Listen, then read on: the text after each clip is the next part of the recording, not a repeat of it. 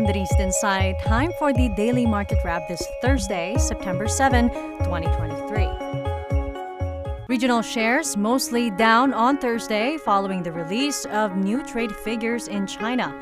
Local stocks not spared from the downtrend. The PSE's main index shed nearly 8%, sliding back to the 6,100 level. Japet Tantiangco, research manager at PhilStocks Financial, says the market movement shows weaker confidence toward the Philippine economy.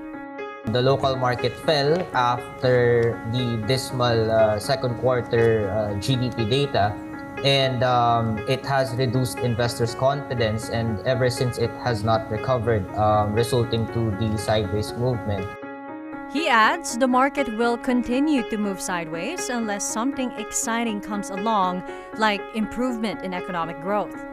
At the foreign exchange market, the peso closed at 56.79 to the dollar. Tantiangco says the peso's depreciation against the dollar is not encouraging investors and will have inflationary pressures.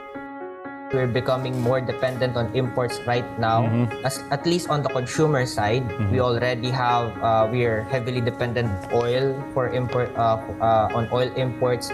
And right now, given the lingering challenges in the local agricultural sector, we're also being heavily dependent on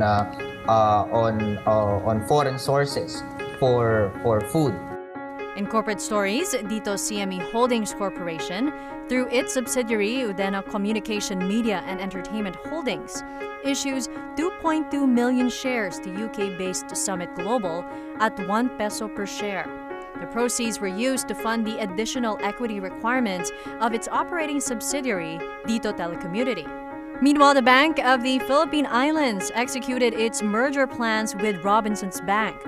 The merger means all assets, properties, liabilities, and obligations belonging to Robinsons Bank as of end September 2022 will be transferred to BPI. Both companies believe the move will help the two lenders advance their long-term business interests. And finally, Globe Telecom has shifted another key facility to the Energy Department's Green Energy Option Program to renewable energy. This time, the facility is in Batangas Province. Globe's network of clean energy facilities now stands at 25. And that is it for today's Market Edge. Don't forget to hit the follow button for the latest market action in your phone.